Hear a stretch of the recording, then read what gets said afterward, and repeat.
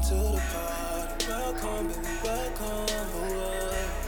Welcome, baby, welcome. Welcome to the party. Welcome, baby, welcome. Welcome, baby, welcome. Welcome to the party, bung bung. It's your man Claytron, aka the Big Boss Man, aka the Clumsy Jeweler, cause I'm always dropping gems, aka the Milkman, cause I always deliver, aka the PhD of podcasting, the Magnum PI of podcasting. List goes on and on. I could do it all day, all month, all week, all year, whatever. We got that hump day goodness coming to you right now, and this is a special guest here who led quite the interesting life thus far. Started off coming out of high school, went straight into the army, did a little bit of travel after that, and explored some other interests. And let me tell you this, his Jessica Biel knowledge, unprecedented, but we'll get into all that shit. So let's give a warm welcome to my guest to this hump day episode, Mr. Jack Littman. Combination of words I could put on the back of a postcard. No song that I could sing, but I can try for your heart and our dreams, and they are made out of real things. How's it going, man? Yeah, not bad. Yourself? Yeah, good, bro. Good. Glad your evening opened up, because I got stuck in shocking traffic on the way home. Good old traffic. Yes. Yeah. Fan of that. Yeah. So this will be interesting, because we've never met, and I know only limited stuff about you through a couple of the boys. So, I guess I'll sort of lead the way and see where we can get with it. And you sound like a pretty interesting guy, so I think we'll do all right. Yeah, sick, man. Yeah, cool. So So you were you're originally from Adelaide? Yeah, man. Yeah. I was born in Adelaide. And then but I grew up in Darwin. So okay. I was born in the hills. Moved up to the NT when I was about 6 with the fam, and sort of grew up there until I joined the army when I was 19, and that's when that was my first sort of step back away from the NT. Okay, and so you get based in Edinburgh? No, so eventually it's sort of it started out with obviously basic training and stuff like that. That was in Wagga, and then you go to your initial employment training, and for me that was in Sydney at Moorebank for engineers, and then my first posting was actually back up to Darwin, but I requested that, and because it's not the first priority on most people's list, that I was pretty likely to get that as my preferred posting. And so what were you doing in the army? You're an engineer? Combat engineer, yeah. So that sort of covers a myriad of sort of different jobs we can do, like bridge building. Combat engineers sort of get called in for all the sort of random stuff, I guess. Yep. If you want to be a fiery or a chippy or a mechanic or anything, you've got to go through, or not a mechanic, sorry, but chippy, fiery, sparky. You got to go through the combat engineering sort of training for the most part, and then you go off to do your own kind of training. But the things that we cover is stuff like just simple sort of clean up and machinery like chainsaws and stuff like that, hydraulic power packs and things like that. Then there's the bridge building, there's demolitions, there's searching for IEDs and clearing minefields. That's in the for the old school. Yeah. Still in the old school PAM, clearing minefields, but that's still in there. And then water purification and stuff like that. Kind of we always, the combat engineers always get called in usually first for stuff like cleanups for cyclones and floods. Okay. Since we've got sort of all that capability and experience to be able to do that kind of stuff. Yeah. So, and what what made you want to join the army? Man, honestly, I'm a pretty impulsive person, and I was living in Darwin. Grew up, and I left school for a couple of years by this stage, and I had felt that I was falling into a bit of a rut, and so I literally saw an ad on TV, and I was like, "Oh, I could get paid to keep fit. Let's do that." Yeah. That is literally what I thought of, and why I joined. I was like, "I could do that. Easy.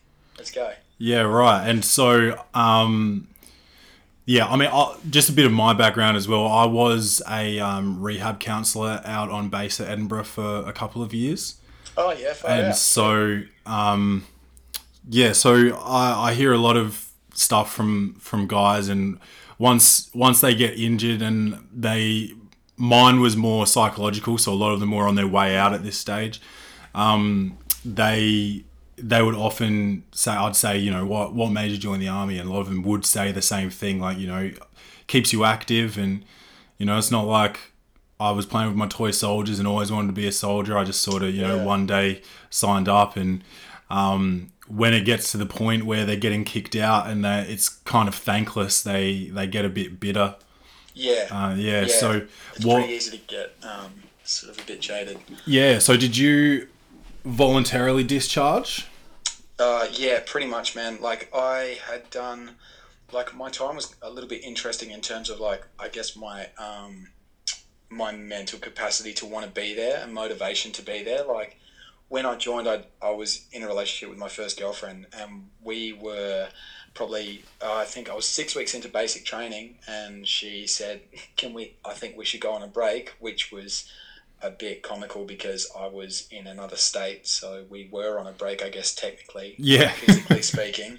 And so I kind of like, even though it was my first girlfriend, I sort of knew what that meant. Yeah. And I was like, she had all her support groups there, you know, all the friends that she'd grown up with, and I was with a group of dudes that I'd known for 6 weeks. And so I was like, I like was sort of in and out of the office of, you know, the corporals and stuff, thinking about bailing, and in the end, I was like, I just sort of stuck by it. But that was like a really rocky start for me to want to be in there. I was just like, all I wanted to do was get back to Darwin and try and sort of fix that relationship. And then I was, sort of jaded from the start, and I just didn't want to be there. And I tried to find ways to get out. And obviously you can't. You've signed the dotted line. How old were you then? Like a few years out of school, 20?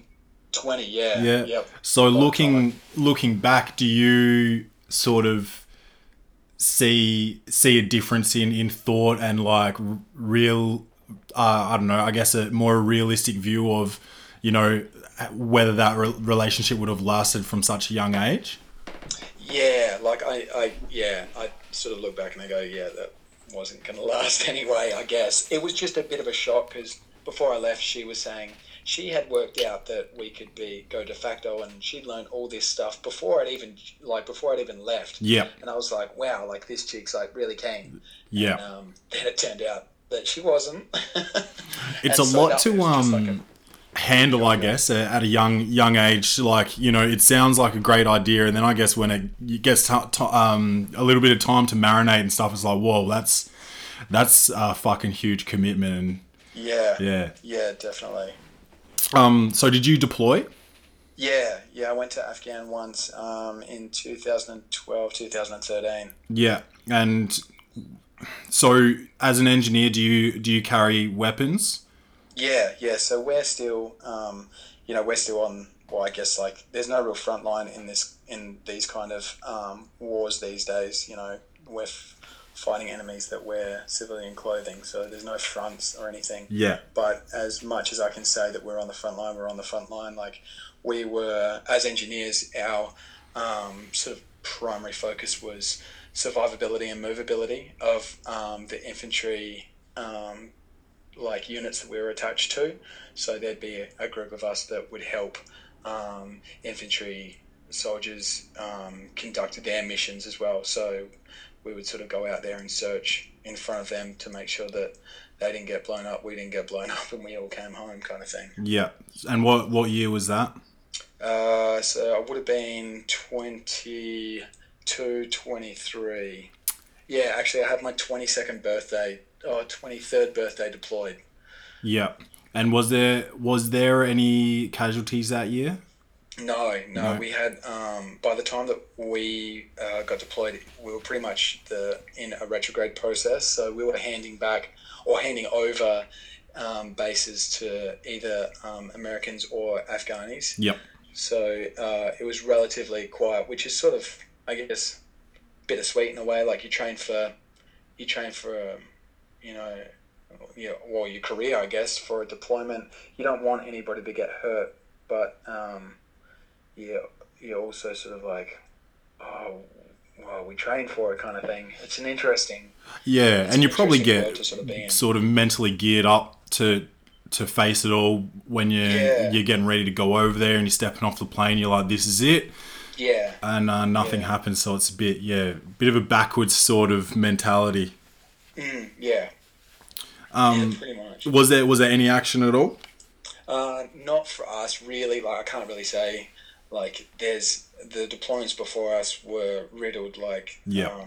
the units that we were taking over, and I think the unit before that, they had some shocking missions where they'd lost guys going out and still had to conduct a mission and then come back and lost guys coming back. And so, yeah, I cannot say that we had anything really interesting. And then there was a Yeah. blue on green or something a couple years after that as well. Um, I Or if think it might be called a green on blue, might have it backwards. yeah, like honestly, I can't remember, man. Like, there's, yeah, I can't, I Yeah, can't no, that's all remember. right. And so when you got back from what year of your 4 years did you deploy? So that would have been, I guess, year 3/4. Okay, so then you get Yeah. back and sort of reset, and then it was time you decided to leave. Well, I actually like out of my time in the army, like after sort of my initial like shaky first year and a half, I'd like worked out a plan of what I wanted to get out of the army and what I wanted to do and what would make me stay. And there was two courses that I wanted to do. One was either combat fitness leader, which was to be possibly move into being a physical training instructor, Yep. or to do the dive course, which is yeah, like basically everything that a combat engineer can do on land, he can do in water, like underwater demolitions and search and things like that. And it's a super physically demanding course, and I was all about sort of pushing myself physically. So I tried. I got through the barrier test 3 times for that. The first time the course got cancelled because there wasn't enough instructors. The second time, I can't remember why it got cancelled, and the third time we got replaced by officers. Oh, okay. And so I was just like, you know what, I've done my time and you're putting in officers that aren't going to do anything with the skills. I'm out. See ya. It's a funny thing, rank in the army. It's just like so outside of this world. Yeah. Yeah. Yeah. What rank did you end up with? I was just sapper, so I stayed essentially a private, Yeah. the No. equivalent of a private, yeah. Okay. And so when you left the army, what was next? Basically travel. I wanted to go, like, when you're in the army, it's sort of, it's not impossible, but it's just a bit more of an administration uphill shit fight. Yeah. Yeah. To get time, like enough time off to go and like have a decent crack at traveling. A couple, like, you know, I knew a couple guys that took leave without pay and stuff like that, but yeah, I just knew that once I'd finished up there that I wanted to go somewhere, and me and my best mates sort of set our sights on Vancouver, Canada. And how long were you there for? And was that for like the snow? Yeah, or just like you know what, we were sort of like talking about it, and it came down to a decision of like, well, where the hell should we go? How about Canada? We know one guy there. Let's go over there. And yeah, it was sort of like, yeah, for the snow, just to get out of the country and to see something new that wasn't where we weren't going to be, you know, as our first sort of big trip away. We weren't going to run into language barriers. You know, it's sort of like just to dip the toe in Yeah, in yeah. the water kind of thing. Yeah. So how long did you go there for? 6 months we were there for. 6 months. Shit. Did you do any Yeah, work? yeah. So we were our first, we sort of joined up with this thing called Global Work and Travel, where you can get 3 different tiers of help, and they basically at the top tier it's like I think $1,200, and they set you up with a phone, your first job, a place to stay, and a couple of other things just to get you sort of off the ground. Yep. In retrospect, we could have worked it out ourselves. It's not really that hard. Yeah. Whatever. Like it is what it is. But they hooked us up with our first job, which was as car valets. Okay. And yeah, that was actually really sick, man. Like my first shift, I drove a very, very, very, very, very new Ferrari. Wow. Yeah, I ticked some serious cars off that list. Yeah. Wow. That's sick. Yeah. So was that where was the valet service? Was it like a hotel or a club? Yeah, so it was it was a business that like basically just threw valets out all over the place. So sometimes we'd be at hotels. There's a steakhouse where on one shift Bill Clinton showed up. Oh wow. Yeah, it's Vancouver's nuts, man. Like like I guess all the bigger cities in like sort of America and Canada are going to be nuts, but yeah, like I did work at the casino. That was the time when I probably drove the nicest cars, like Hummers, Escalades, and I drove this guy's Jaguar, and he's like, "Are you sure you know what you're doing?" Because I was shaven, man, and I looked so young. And Yeah. he's like throwing his like $320,000 car that has still had the new car smell at me, and I'm like, yeah, I've done this, and my heart was beating so terribly fast. Thank God it was an auto, like most of those cars are. Yeah, and I just like drove it with the utmost care. But yeah, it's pretty cool, man. Did you ever have any pranks? Nah, all good. Came out of it unscathed. I did ask someone one time. I was like, so we have insurance on us, right? And they're like, yeah, if you want a job, don't do anything bad. Like, okay. So what did you take from that trip? Well, I guess I actually put myself in a really difficult situation. Before I left, I entrusted the remaining amount of cash that I had left over from my Afghan trip to a friend of mine to get his business started, which I'm still trying to get back. Oh no. Yeah, it's been so like I basically went over there broke, which was like another steep learning curve because the rent was like a little bit higher than, well, we're living downtown, so it was actually quite a lot higher than here, or in sort of the suburbs of most Australian cities, and but the minimum wage was like $10 an hour. Yeah. Oh, it's a stitch up. Yeah, it's ridiculous. So I learned that I could work 3 jobs if I need to, and that I can get a heck of a lot done with some motivation behind me, and that I can still party Yeah. in between working all these jobs, which is I feel like that's a good skill. But Yeah. mind you, it probably disappears with age. Oh yeah, absolutely. Surely you were getting some pretty impressive tips from these Ferrari guys. Actually, the best job I had, because I wasn't doing, there was no way we were going to stay afloat just doing that, because we did get some nights you'd walk away with an extra $100, but that's like $180 for an 8-hour shift. It's still sort of peanuts in the grand scheme of things. But one night, me and my mate went out, and we ended up, long story short, we went to a club that was meant to be cooking, and the guy said, I'll come back at 12. So we went to another place, met the owner. He took us under his wing, decided that he wanted to adopt us as his Australian sons. He took us around, we didn't pay for a drink the whole night, took us to his champagne lounge, and it was just a wild night. We met all these club owners and everything, of which I remember nobody's names. And at 2 a.m. he's like, so you want to work for me? And we're like, yeah. The women in that place were unbelievable, and it was just a really fun atmosphere. So we ended up getting jobs at the champagne lounge just because we wanted to go out on a Thursday night. And that was where I scored pretty sweet tips. I'd walk away with a couple $100 extra a night. Some nights. Nice. Yeah, that's sort of what helped me through. Yeah. And Yeah. so what, tell me more about this friend and his business.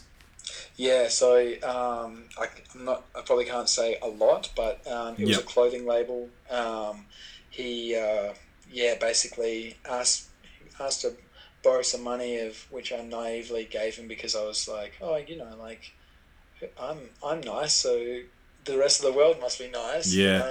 I was, and like I wanted to get into fashion, like that sort of interested me, and he had a lot of things to.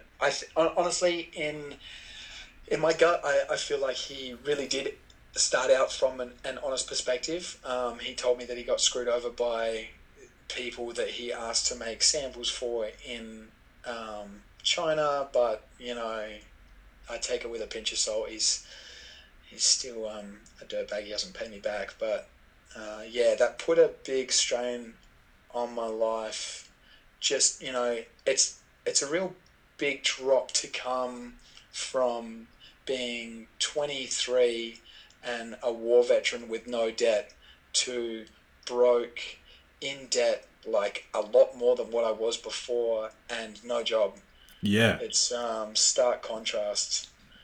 And so yeah, it's been a pretty long road to recovery in terms of just building up like my own idea of myself, and like being like, it's okay, money doesn't make a person, kind of thing. Yeah.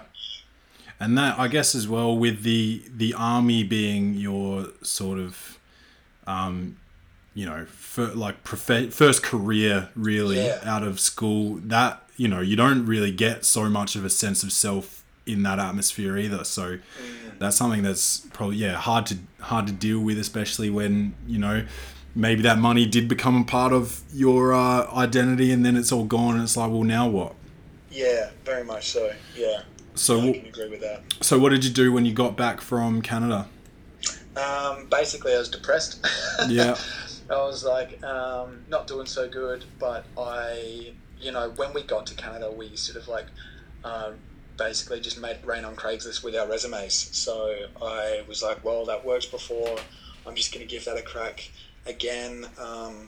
That's when I ended up signing up with WorkPack, or re-signing up with WorkPack. I ended up doing labouring, and I scored getting signed with Finesse um, models in Adelaide, and then it was just kind of like a case of like, I will take whatever work comes my way, like whatever I can do, and with the support of like my housemates at the time, one of whom I deployed with, I was able to sort of get to my feet, so to speak.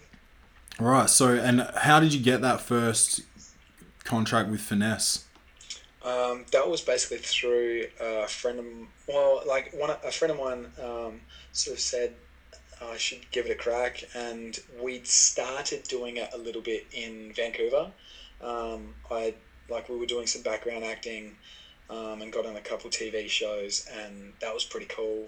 And so I had a few headshots to sort of go in with, Okay. and then yeah, you pay to do their like modeling course, and they teach you sort of the ins and outs of like how to walk and stuff like that, which is surprisingly a really weird thing to do. Like someone tells you, all right, show me how you walk, and you're like, shit, man, how do I walk? Like, Yeah. is this right? Like, someone's watching me walk, and you like, yeah, it's funny.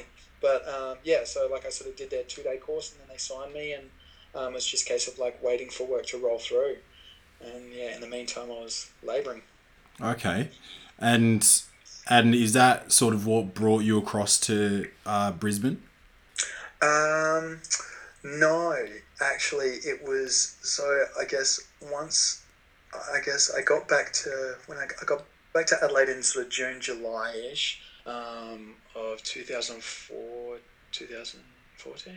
Yeah, and yeah, just sort of trying to get back on my feet, as I said, and then I ended up uh, getting another job at in Rundle Mall, like at a diesel boutique.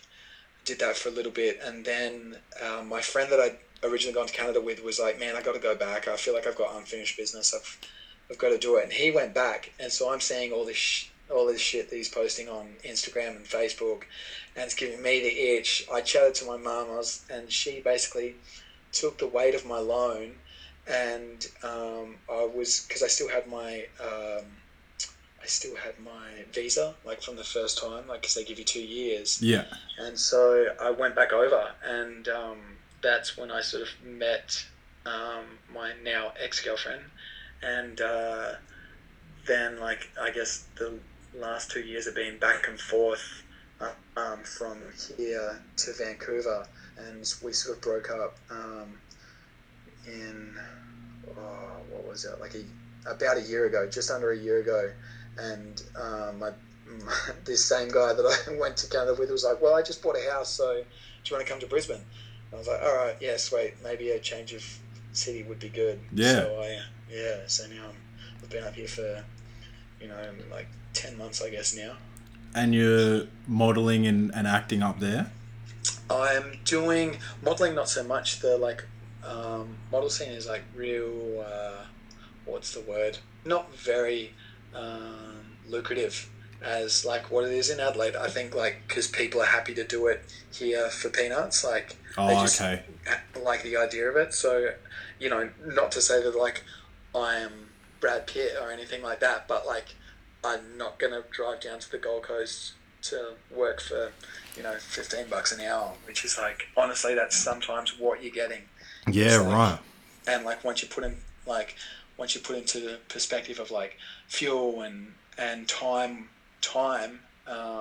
and the amount of trips that you got to go down there and everything, it's just not worth it. So I've sort of put that on the back burner, and music is the thing that I'm focusing on right now. Acting a little bit, like if I can get like a commercial, I'm still doing sort of auditions for commercials and small parts in TV series, just because like they pay really well, and it's just a day here or a day there. Yeah. And usually they're shot around Brisbane, so like it's pretty close. Okay. And so in Vancouver, you said you managed to get on a couple of TV shows like as background actors. Were they like big shows? Like what were they? Yeah, we did. So Channing Tatum's ex-wife, Jenna Dewan. Yep. I think that's her name. Yeah, hot as fuck. Yeah. She had a show called Witches of East End, and like I actually brushed past her in one of the scenes, so I didn't wash that arm for like a week. Yeah. And then I guess another couple of shows were, I think I was on that a few times. I was on a Hallmark movie that was pretty funny, just as a best man, which is really odd because that was the first wedding I'd gone to. It was a fake wedding in Vancouver for a movie.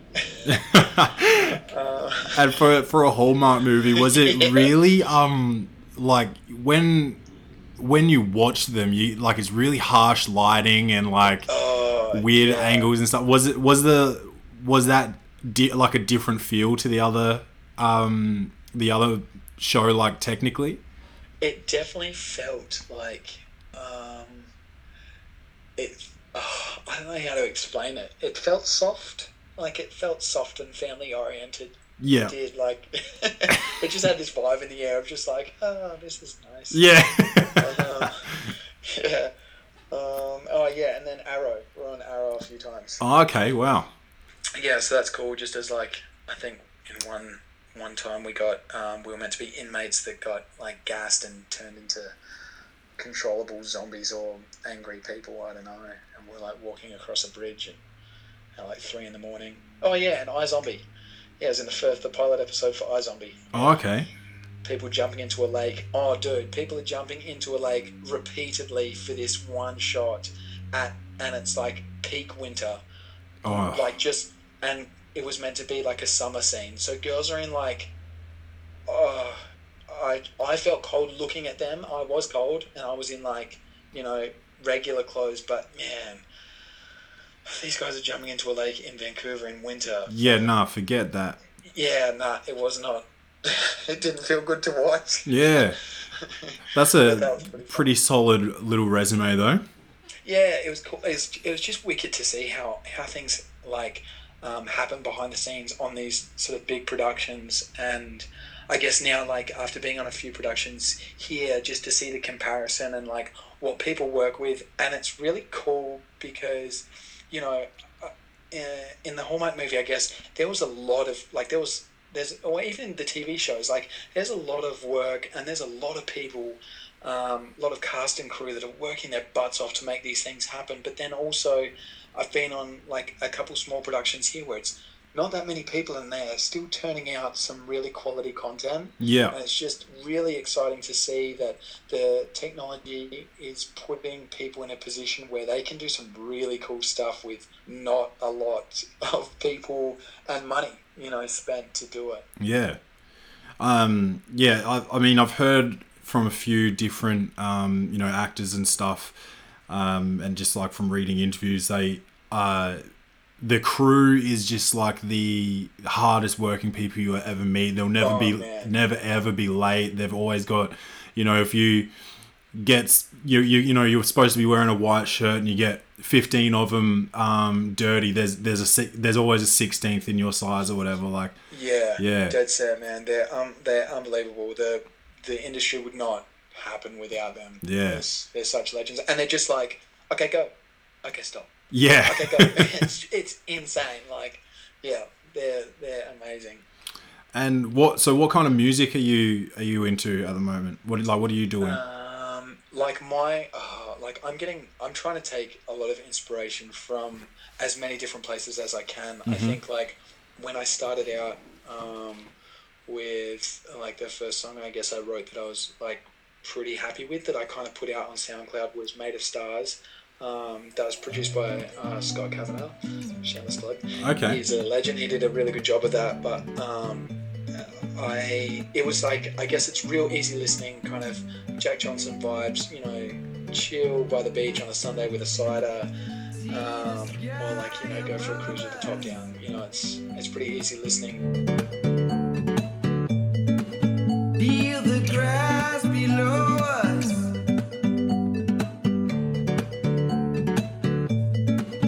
See the colors around us. Feel the golden love of us. I will take your hand if you will take my hand, and I'd say that my vibe hasn't changed a lot since then, but I'm definitely like listening to the stuff, like the more recent stuff that I've written as compared to that song. There's different messages and I guess more maturity shown, I think, in my melodic choice. Yep. But I will always go back to that. Like it's where I guess my heart is, kind of thing, and it's where I sit, just that nice easy listening, like rainbows and butterflies kind of, yeah, amidst all the rest of the stuff that's going in the world. Hallmark. Yeah, that's it. And did you do you do any live gigs? No, not at the moment. Yeah. I was like gigging a buttload when I was back in Adelaide, basically trying to work down my debt so I could be with my girlfriend. I was probably at the peak. I was doing 5 gigs a week, and then working Monday to Saturday, labouring. It was a pretty intense time. But when I sort of moved to Brisbane, I found a guy that was able to help me out booking gigs. But after probably my like post-relationship depression of a few months, I started thinking about recording, and every time they called me up, it would be like a Tuesday, Wednesday, sometimes Thursday. He'd ask me to do a gig, and I'd be like, "Yep, no worries." I'd start to get sick like immediately as soon as I get off the phone, and it happened like 4 or 5 weeks in a row. And I was sort of like, okay, that's really weird that this keeps happening. I don't know what brought it to my attention, but like, I was sort of like, maybe I need to focus on me now. It's been like a few years of like all this learning and all this other stuff that's going on in my life, and I've sort of kept music going and it's still been an integral part of my life, but I hadn't put the spotlight on it. And so I stopped gigging and started writing and thinking about recording and putting those sort of plays into action. Yeah, nice. And so do you have a upcoming project or anything planned? I do. So I'm recording at the moment my EP, which is super exciting. I'm jumping back in the studio this Thursday to hash out like a couple of things that I want to change and hopefully get basically it almost finished, and then I'm jumping back in the studio to do any last minute changes or re-recordings or additions on the 28th. So I'm hoping that with everything going to plan that like mid next month there'll be a EP out with my name on it. Yeah, nice. And do you have anything on the radio or anything at the moment? No, nothing as of yet. But hopefully soon. Cool. All right. Well, before I let you go, yeah, do you have a charity that you support or that you identify with? Yeah. The Australian Conservation Foundation, the ACF. Okay. Deposit monthly to them, and also Greenpeace. But I like the ACF. They're like, what's the word? I guess like more all encompassing of like really conserving our wildlife and nature and fighting against the bullshit Adani mine and stuff like that. Yeah. And do you hear about this shit with the Great Barrier Reef? Oh my god, the sludge. Yeah. Oh, I can't. I can't. No words, man. Yeah. It does. It just doesn't make fucking sense. Not at all. Like it's like that's actually the nail in the like. If I feel like they're trying to kill it. Like Adani was going to be the Great Barrier Reef was going to be the main thoroughfare for all the ships, and now they want to pour sludge into it. It's like it's dying already, and people have even like worked out how to like regrow the coral, so it's got a chance. Yeah.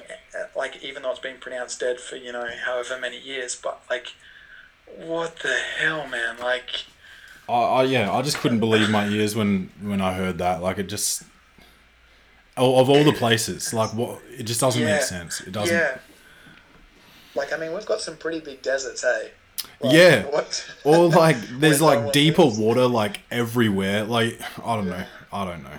It doesn't make sense. But anyway, I play a game with all my guests. Okay. So if you win, you get the chance for us to donate. To the charity of your choice, which is the ACF. So what we're going to play is a game called Jessica Biel of Fortune. So it's basically like Hangman. Okay. And every letter that you guess costs you $5. So you start at 50. Okay. And every letter that you guess costs you $5, and then whatever you're left with at the end, Welcome to the Potty will donate to the ACF on your behalf. So the movie, it's a movie name of Jessica Biel. Yeah. I'll give you the plot of the movie. Okay. A Las Vegas magician who can see into the future is pursued by FBI agents seeking to use his abilities to prevent a nuclear terrorist attack. Oh, I think I've got this. Next? Yeah, is it next? You've got it! You've got it in one! Alright. $50. You know what? I'll change that. I'm gonna put that to $60 because you did 0 guesses. $60 to the ACF. Wow. Yes. Unprecedented. No one's done that before. Good old Nicolas Cage. Yeah. Oh, man. Alright, awesome. Classic. Alright, well, thanks heaps for your time, man. Yeah, not a problem, man. Appreciate it. Thank you. Let us know if you come back to Adelaide and we'll go get a beer or something. Yeah, killer. Sounds good, man. All right, Yeah, awesome. will do. Thanks heaps for that, man. Cheers, dude. Take it easy.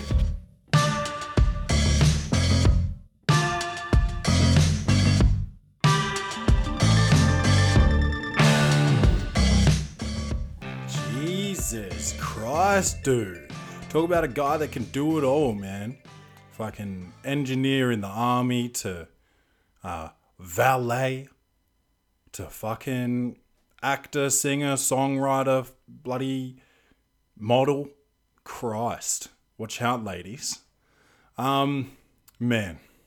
What an interesting guy, man. That was fun and enjoyable and very nice dude. Very easy to talk to, man. I wouldn't mind having him back on the show again to just shoot the shit, talk some shit about current events and all this. You know how we do here at the Welcome to the Potty podcast. But before I let you guys go on this wonderful hump day, let's get into Clay's reviews. Comedy, action, or horror? Will this movie win an Oscar? Set design, directing, acting, lighting, or costumes. This segment is Clay's reviews.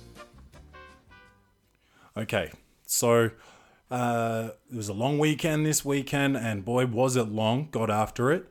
Got after it with Flash 89 on Saturday. I didn't even tell you guys. I bought a new car. But we'll talk about that next weekend because I'm actually going to pick it up. But got after it with Flash 89 on Saturday. Got after it with Rachie B on Sunday. And then on the day off on Monday, me and Rachel were just chilling here. And we decided to go to movies. And we saw The King of Thieves. Starring Michael Caine. My name is Michael Caine. But you might know me best as Batman's butler. And he talks like this, and he was a little bit rough around the edges in this one. I'll fucking kill him if it's the last thing I fucking do. And I was like, Jesus, Alfred, take it easy. But, cool little heist film, and you know me. You know the boss man, and you know here at the Welcome to the Potty podcast, we have a big soft spot for a true story, and this was based on true events. And I won't get into it too much, the actual story of it, but basically it was a bunch of old dudes that lived a life of crime, and it's all they knew. It's what they did it for. They just that was their thing. And they got together for another heist in their, fucking late 60s maybe, or mid 60s. They were just old fucking dudes, and they pulled off this robbery. They sort of pulled it off. A lot of fucking funny business came into it. There was a bit of disloyalty in all this. And it was a cool story, but I just...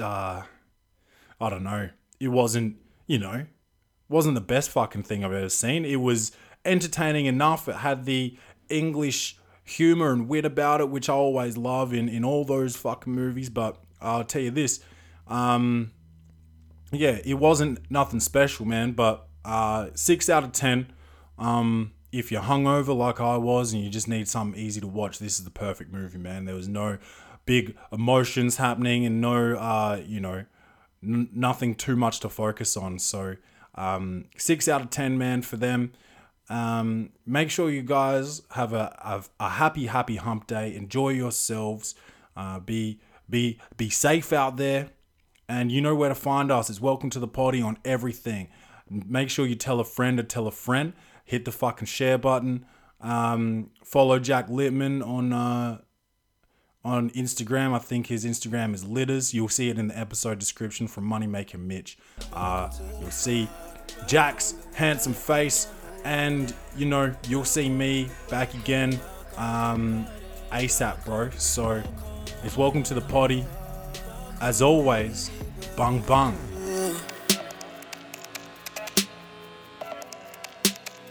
Baby, welcome to